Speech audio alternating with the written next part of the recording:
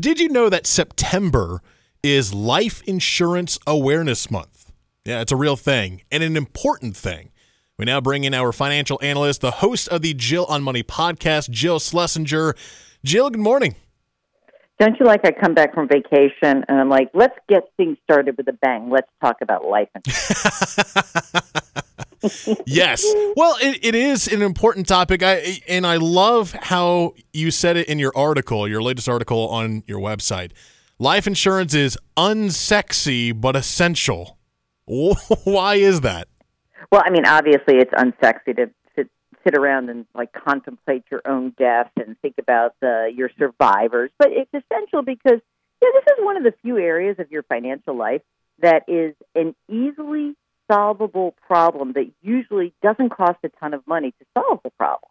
And so the problem is, would somebody actually be put in a terrible place because of your premature death?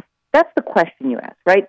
And if the answer is yes, it might surprise you to learn it's not just, I have children, I must get life insurance, or I'm married, I must get life insurance. What if you're a single person and you're supporting your sibling? What if you're a single person and you're supporting your adult parents? What if you're a married couple and both of you make a lot of money? Maybe you don't need as much life insurance. So the question is really particular to each household. So if you ask this question, would someone suffer financially if I were to die right now? And the answer is yes, then you have to go out and get some coverage. How often do you see or hear someone saying, I don't think I need it right now. I'm not that old. Maybe when I get older. But you bring up a good point. Like, this can happen at any point. Well, I think it's funny. I cannot even tell you how many people, because I was talking about this with some producers, so many people started talking to me about their own particular experience, which happens, right? And you're right. A lot of people are like, well, I don't really need that much. And then I would always ask the probing questions, and then you find out that actually they do need. And it may not be that much that you need, and it may be really cheap to insure yourself. I'm thinking back to this time where way back when, this is 20 years ago when I was a financial advisor, and I had a young couple come in, and they had 3 kids, and they both had coverage through work, right? And it was very minimal coverage, like $50,000 per person, right? And so I said, I think you need more life insurance. They're like, we don't need more life insurance. We're fine. Like, he said, well, if I die, she still has a job. And I said, okay, yeah, but there's not that much money there. And he goes, well, and I said, what happens if you die together? He goes, how likely is that? I point to the parking lot, and I'm like, did you guys both come on that motorcycle together? It's a good point. So fill in the blanks, right? Yeah. So bad things can happen at any time. And, it's real. Again, it's so cheap to actually cover your needs.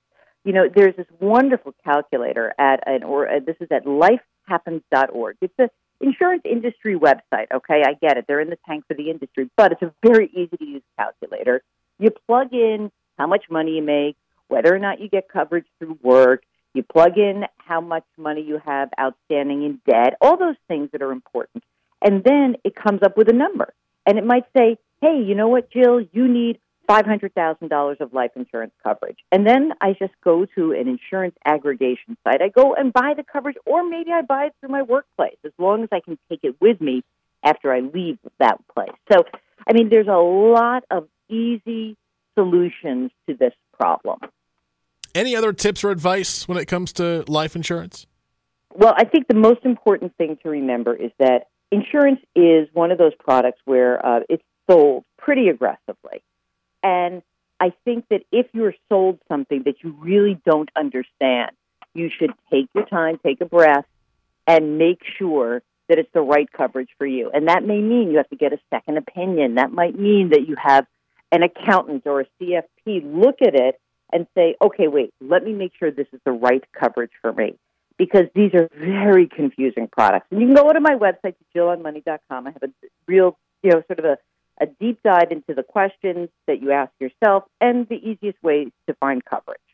Read her articles, listen to her podcast, jillonmoney.com. Jill Schlesinger, our analyst for finance, everything finance here on the WPTF Morning Show. Jill, thanks so much. We appreciate you being with us every Monday here on the WPTF Morning Show. Thank you. Take care.